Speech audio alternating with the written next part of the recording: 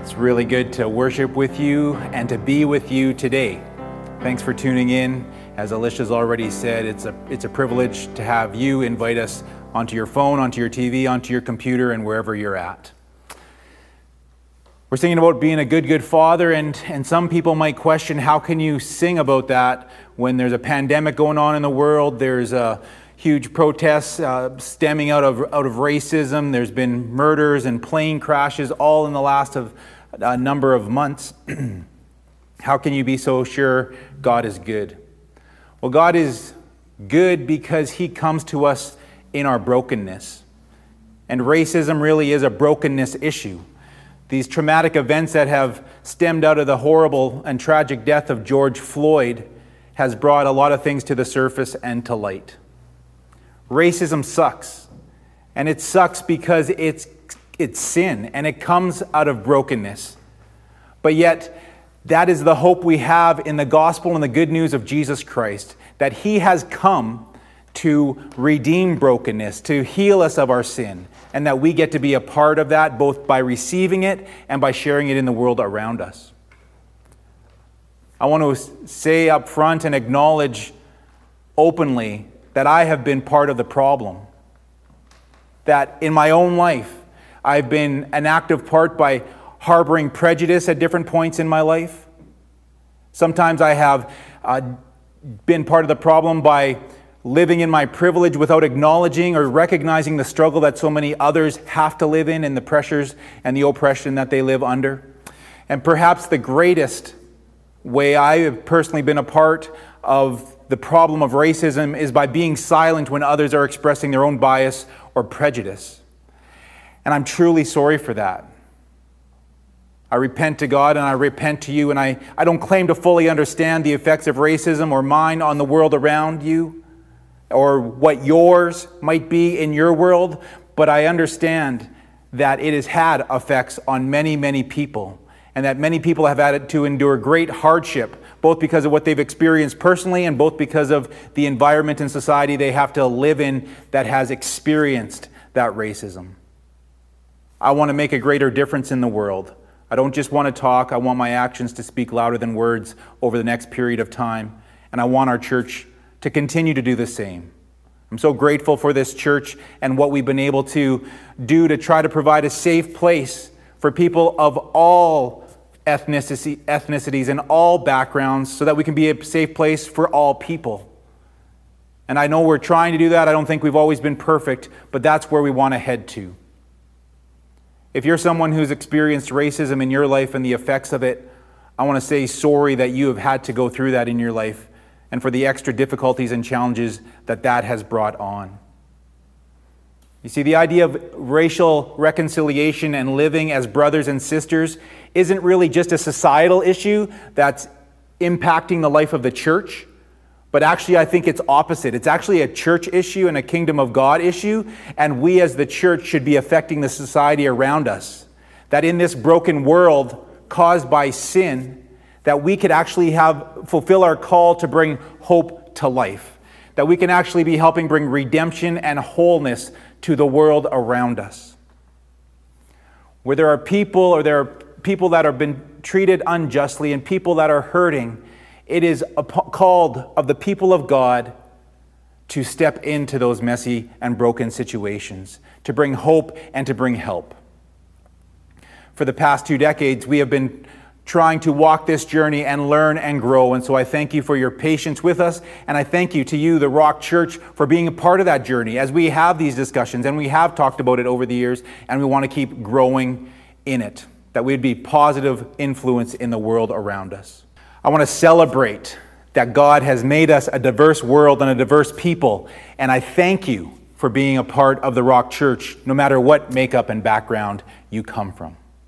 If you are listening today and your skin is not my color skin and your heritage and background is not like mine and my skin and my background is not like yours, I want to say that God loves you and I love you and we love you. And I look forward to moving forward with you. And where we have failed on this journey, I am sorry and want to apologize. Please forgive us. Where we can do better or be different, Please tell us and help us and share in that journey that way. And as we follow Christ together, let us love each other well and celebrate what God is doing in our midst and what He wants to do. One way that we can all change is to have a better understanding of what God's heart is towards this issue and what the Bible is saying, what His Word tells us about justice. After all, if there's an issue that breaks God's heart and is dear to Him, then it needs to break our heart and be dear to us.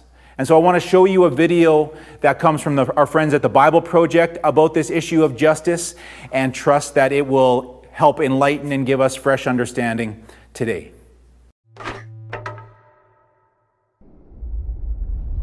If you were a praying mantis, it would be socially acceptable to devour your mate. And if you're a honey badger, you have no regard for other animals. You don't care. If you're a panda with twins, it's normal to abandon one to take care of the other. But if humans do any of these things, we would call it wrong, unfair, or unjust. Yeah, why is that? Why do humans care so much about justice? Well, the Bible has a fascinating response to that question.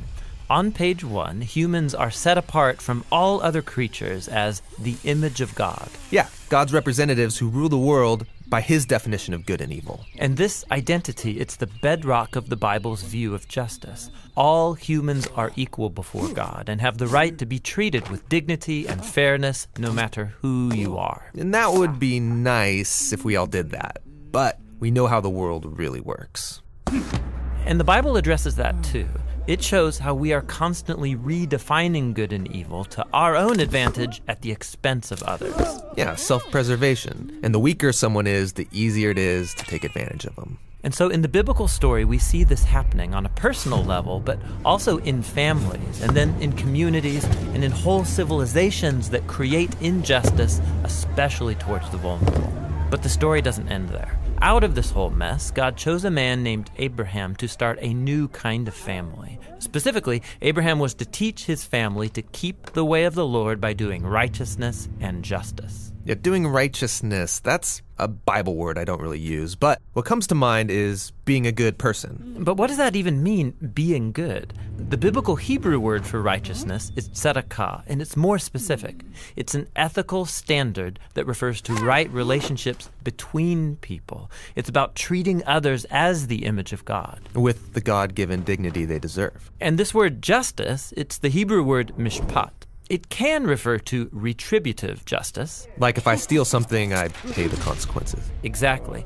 Yet most often in the Bible, mishpat refers to restorative justice. It means going a step further, actually seeking out vulnerable people who are being taken advantage of and helping them. Yeah, some people call this charity. But mishpat involves way more. It means taking steps to advocate for the vulnerable and changing social structures to prevent injustice. So justice and righteousness are about a radical, selfless way of life. Yeah, and you find this idea all over the Bible.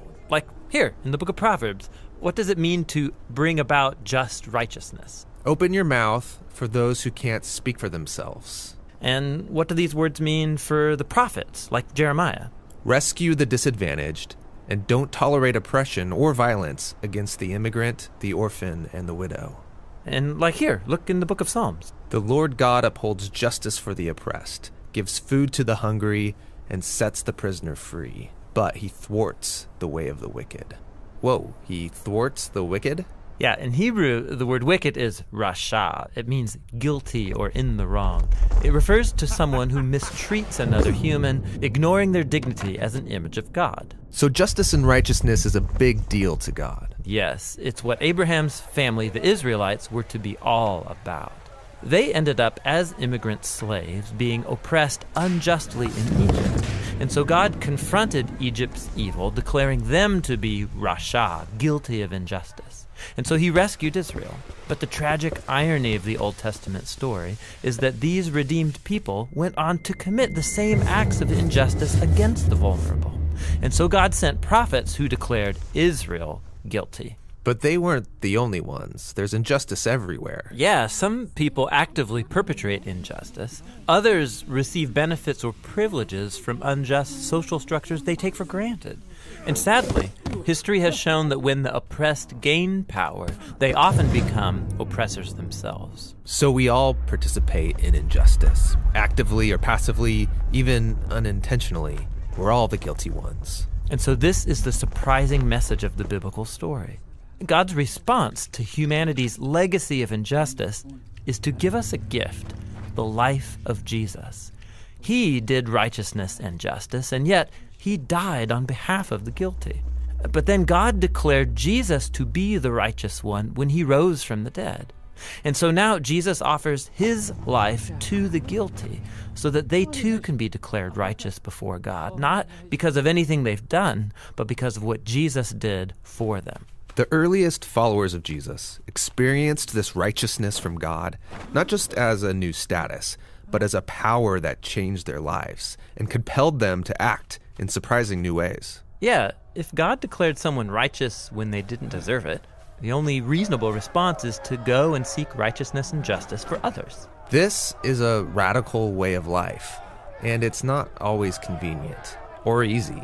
It's courageously making other people's problems my problems. This is what Jesus meant by loving your neighbor as yourself. It's about a lifetime commitment fueled by the words of the ancient prophet Micah. God has told you, humans, what is good, and what the Lord requires of you is to do justice, to love mercy, and to walk humbly with your God.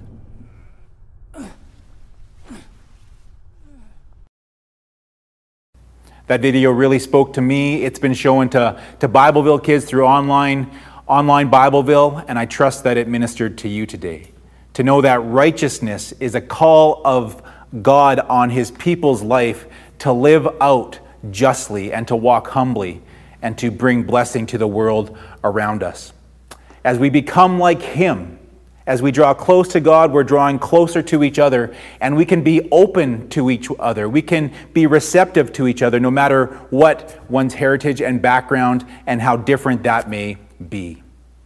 So let's follow after him closely, and let's invite Holy Spirit to convict us from where we've been part of the problem, both individually perhaps, or part of a society that allows things to go ahead that should never be allowed.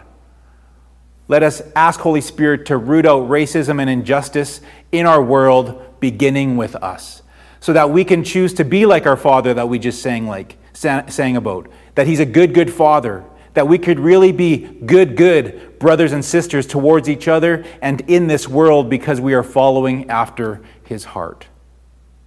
The staff joked this week when they heard that Leah was preaching. They said, "You've called out the big guns." And so it's a privilege for me to invite Leah to come out. And I want to pray for her and bless her. God has given my lovely wife a gift of faithfulness. This summer we celebrate 24 years of marriage, and if the Girl Scouts had a badge for faithfulness, she should definitely get it. And she's been faithful to the call God has on her life, and so I'm really excited for what she has for you. Thank you, Leah, for preaching today, and I want to pray for you. Heavenly Father, thank you for this day. Thank you for your love for us, and God, I thank you that you are faithful, and that because that's in your nature, there's a hope that we can be faithful and we can follow after you. Mm-hmm. And so, Heavenly Father, I ask that as Leah speaks today, that you would anoint her words, that your presence would be upon her, and that whatever room or place people are in listening to what she has to share, that it would be impactful and your Spirit would go with every word. In Jesus' name, amen. Go get them, honey. Thank you. Good morning, Rock Church. I am so privileged to be speaking on faithfulness today. I have enjoyed the fruits and all of the fun with fruit. And each time I was thinking about how it all worked into the theme of faithfulness. So I have been the one blessed to come later on in the fruits. So I want to tell you a story about a particular fruit that I learned about at a women's gathering in the U.S. in Atlanta, Georgia, just outside.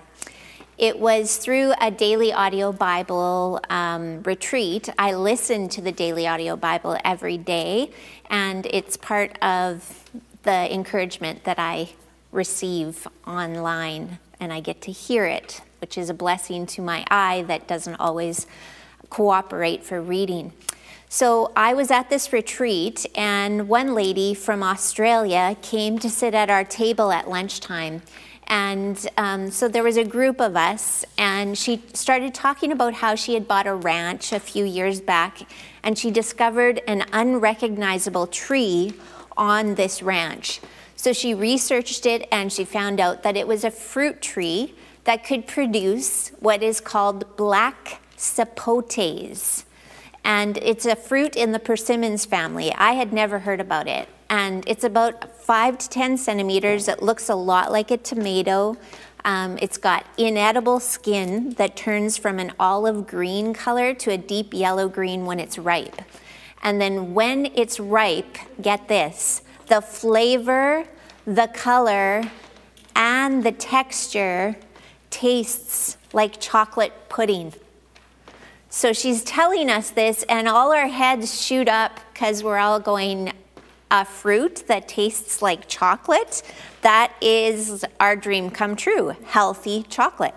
So she explained that when she bought this farm, that she was so excited. She started telling all her friends that she was soon to be enjoying this chocolate fruit, and that she would have them over and they would have this celebration of chocolate pudding fruit. So she diligently watered and she pruned this tree, and she checked it daily to find out if there were any flowers or buds or any tiny fruits growing, the way the experts said to do it. The first year went by and she was disappointed to see no fruit. She kept tending it and watering it, and then just a few months before the conference that we were attending there was a bud that turned into a flower, and then it started to grow an actual fruit. She watched it grow for those days leading up, but it just wasn't quite ready to be harvested. But she had to get on the plane and fly to the US to meet us at the women's gathering. So she actually left this black sapote hanging on the tree. So we were all just totally engaged in her story, and we were worried instantly about this fruit. We said, is someone looking after it, or what's happening? And she said, well, I decided I would pray over it before I left. And she said to the Lord, this is your fruit. It feels like my baby and my very, very first fruit. And you have taught me about being patient and faithful, Lord, through the tending of this tree. She said she waited, she watched, she trusted, and she wasn't giving up on it or ignoring it. She tended it faithfully, watering and pruning. So, Lord, she said, if you want me to enjoy it, you will have to preserve it until I get home from Australia. So we're all just shocked that was the end of the story. We didn't know what was going to happen to this chocolate pudding fruit. So we asked her, what are you going to do with this one little fruit? She said, I'm really considering having a small gathering, like a first fruits communion time, with a few of her closest girlfriends, just to remember and give thanks for what God brought into her life. It was just a beautiful picture and a celebration of faithfulness to me, and I've never forgot that. Also, I am a big lover of chocolate. So the thought of God creating something that would taste like chocolate that I could eat as a fruit is an incredible gift. So let's talk faithfulness. By the way, I could not find a black sapote anywhere in Saskatoon or even to get shipped here, so we can't have the direct fun with fruit today. But later I will have fun eating my chocolate. Faithfulness is a cultivated fruit, but it's not cultivated by us. We give ourselves to God and he tends it. He grows it and he produces that fruit so it can be enjoyed by us and those around us. So just as my Australian friend tended her chocolate pudding fruit, I believe there are 3 keys to tending the fruit of faithfulness. So each of them come to us as an invitation straight from God.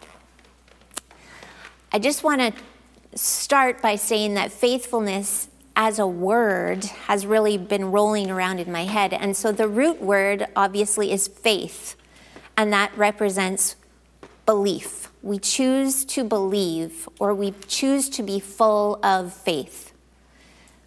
When we move into faithfulness, that's kind of the action. That's the fruit that comes out of full of faith. So the 3 things, starting with number 1, we can meditate. We begin by meditating on God's great faithfulness. He is truly faithful. It's a firm foundation for our lives. And how do we know this? How do we really know that he's faithful? Well, we start at God's word because he says that he is faithful. He will be faithful, and he has been faithful. Deuteronomy 32 verse 4 says, "He is the rock. His works are perfect, and in all his ways they are just. A faithful God who does no wrong, upright and just is he." So we meditate on that truth, acknowledging and accepting that our God is faithful. It's a choice that we put our faith in God. I find that silence and solitude and stillness are such key ingredients for me to believe in the faithfulness of God. When I meditate on his word and I let it seep into my spirit, his truth grows, and miraculously it produces fruit. So number 2, we can remember. We choose to remember, just like Lamentations 3 verse 19 and 20 says, "I remember my affliction and my wandering, the bitterness and the gall. I well remember them, and my soul is downcast within me." So this is such an emotionally mature response to pain.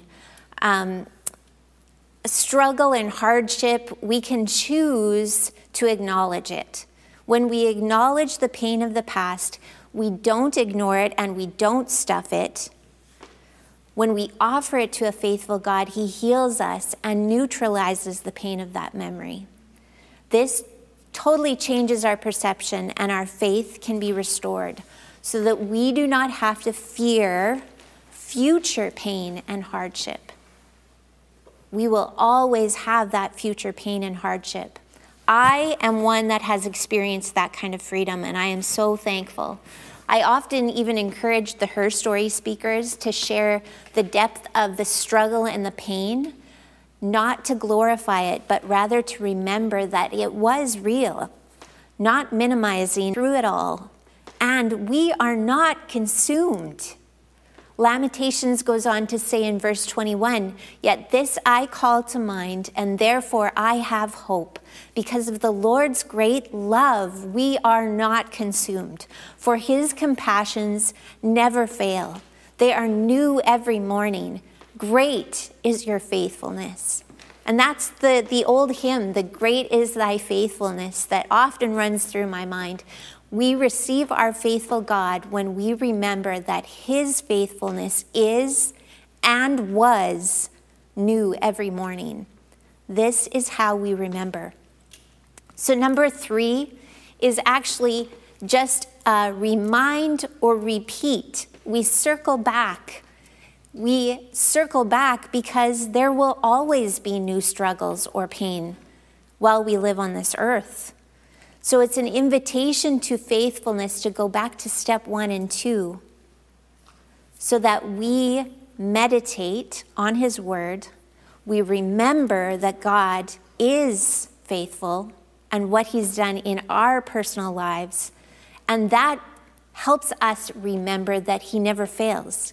He is faithful and we are not consumed, for his compassions never fail.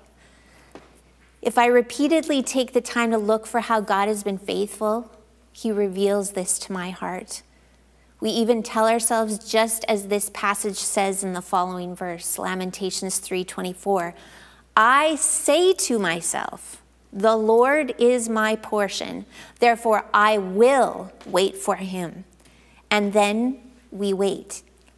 We wait. Just as was said in The Patience Fruit by Bob Williamson, he so well said that we wait on him. We choose to wait on him because he is faithful. I want to tell you a story about what happened last summer. One Sunday after church, Dallas, my very faithful husband, Brooklyn, our amazing and beautiful daughter, and Hannah, our good friend, who is like a daughter, who has a gift of worship actually, went to St. Paul's Hospital. So we went to pray for a young man, and as we waited for the nurses to treat him, we went into a large common area to wait. There was a piano there, and I thought, well, maybe I should go play something. The girls are here, we could sing something together, but I hesitated because I was unsure if it would be disturbing the patients in the room and the families that were sitting there. But Dallas encouraged us to go for it, so I asked a nearby family if it would be okay if we played and sang, and they excitedly said, yes, please. So we began playing and singing. Amazing grace, how sweet the sound. A moment later, the family brought their father, who was in a wheelchair. We later learned that this man was in his 80s and receiving treatment for cancer.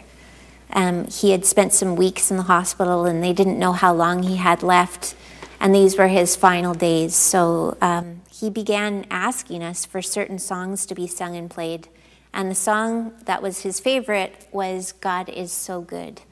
So he sat in his chair with tears streaming down his face, with his hands raised up in the air, and his family surrounding him, singing and crying and thanking us. It was worship, truly, for me, in spirit and in truth. The son then explained that he had been unable to go to his church for months, and he had been telling them how much he missed worship and prayed that he could hear those familiar songs again. It was such a tender moment. He had waited for his faithful God, and God showed up for him personally. And in true God fashion, he used it to bring others, us, encouragement as well. So we kept playing and singing, and many more patients and families gathered around singing and crying and listening. And we then prayed for the whole room. For God to come to these people, we asked him to bring comfort, to bring joy in the midst of pain. And we were all struck with the fact that this was not our doing. We played and sang, but our faithful God had answered a dying man's prayer just at the right time. And we had the privilege of being a part of God's answer to him. The man's son found us later, and we were leaving the hospital. And through tears, he thanked us over and over for bringing encouragement to them as a family. It was just as much an encouragement to me. So we have this invitation to grow in faithfulness. So is faithfulness love or duty? As Randy Frazee says, our best motivation for this choice, faithfulness, is our love for him, for God, and the knowledge that he always does what is best for us. Our God is perfectly faithful. But humanly speaking, who comes to your mind when you think of faithfulness? Well, I think of my husband, Dallas. He, as he said before, we've been married just about 24 years, and he has walked with me faithfully through thick and thin. He has also pastored the Rock Church faithfully for 25 years. He is a faithful kind of guy. He chooses to have faith in God, in the church and even in me. He believes in me, he has faith in me, and I feel a depth of love and commitment from him when he says, Leah, I believe in you. You can do this. He said that to me today. It strengthens me and my faith in him. Dallas is naturally faithful. It's actually his superpower. If you know the Enneagram tool, it is a 9-sided figure used in a particular system of analysis. It represents the spectrum of possible personality types, all 9 personality types. Each one represents an aspect of God, a core characteristic of God. Since we are made in God's image, we are image bearers. So every individual carries a piece of who God is. Well, Dallas is a number 6 on the Enneagram. He bears the image of a number 6 as a loyalist. That's the name. His natural strength is to be faithful. So I'm so thankful that God gave me Dallas. He knew what I needed before I knew. He has spent more time taking care and providing for me and loving me when I feel so weak and broken. And that is much more than either of us would ever have dreamed because of sickness and injury and all the long-term disability. But he does this not out of duty, but out of love. I am a blessed woman to be in this kind of marriage. But often, even within long-term marriages, faithfulness can be viewed as merely staying faithful, just not going outside of the confines of marriage, not really choosing to have faith in the other person, but only just to remain in it out of duty. But is that it? If this was all it could be, it would be very empty, loveless, institutional, and even contractual. And I believe it would get old really fast. There are situations that began faith-filled in marriages, but over time, third parties or other loves of many kinds, such as other individuals or work or addictions or even distractions. But life gets hard and we can lose faith in one another, sometimes even losing faith in God. A wise monk in the novel The Brothers Karamazov once said, "Love in practice is a harsh and dreadful thing compared to love in dreams." I think of that often. My personal version of faithfulness can seem shallow at times. I have to work at it. I don't have that natural faithfulness characteristic that Dallas has. It can be more difficult for me to stick with things. It's easier for me to start a project than to persevere and end that project. But I have learned that this is absolutely imperative to remain faithful. So I have to push myself. I often just want to romanticize it because love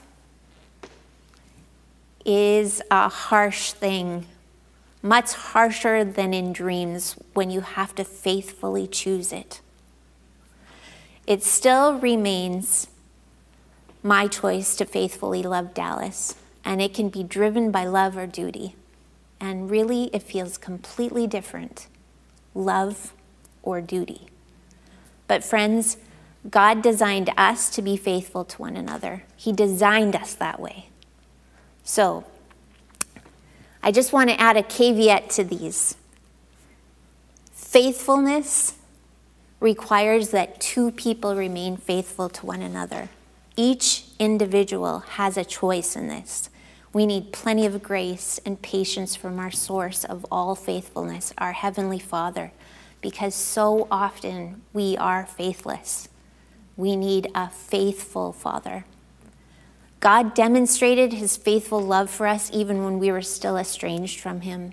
He was faithful even when we were faithless.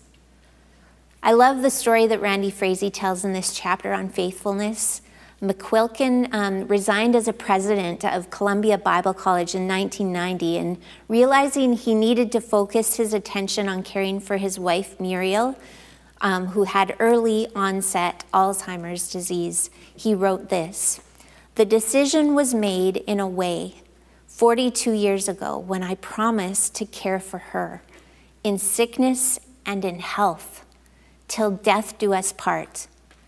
Duty, however, can be grim and stoic, but there is more. I love Muriel. She is a delight to me." Our key verse for this chapter is Proverbs 3 and 4. "Let love and faithfulness never leave you. Bind them around your neck. Write them on the tablet of your heart. Then you will win favor and a good name in the sight of God and man." So number 2 of our invitation, faithfulness can either be hostages or friends. We can either be hostages or friends. Faithfulness doesn't take hostages on the journey. It takes friends. True faithfulness doesn't take hostages. The Greek word for faithfulness is pistos, meaning believing, trusting, faithful, and true. We all have different flavors of faithfulness demonstrated to us over our lives. Some feel like we are more hostages than friends. Our unfaithfulness can reap a harvest of tasteless, even withered faithlessness fruit. Sometimes we even try to supplement with artificial flavors, like a sort of try harder, carry on out of duty. I'm trapped in this relationship. That's a hostage type of flavor. I think God's flavor of faithfulness is a friendship flavor. It's just, and it's true, and it's pure. It's unending and unconditional. We can trust him with our hearts. God invites us to taste and see that the Lord is good, like it says in Psalm 34, verse 8. This is good, rich tasting fruit. It's straight from the vine. We have all been invited to a faithful friendship with Jesus. Would you pray with me? If you've lost your taste or have never tasted, but you desire to taste and see the faithful friendship of Jesus, or maybe you're struggling in a relationship that you've lost faith in. Maybe you need healing for your heart to regain your faith. Even when we are faithless, God is faithful. You can pray these words after me. Dear Jesus, I want to know you as my faithful friend. I want to taste and see that you are good. I need your faithfulness, God. Please do, just as Psalm 51 says, create in me a clean heart, O God, and renew a right, a loyal, a steadfast, a resolute and faithful spirit within me, so that I too can be a faithful friend, that others can see and taste that you are good. In Jesus' name, amen.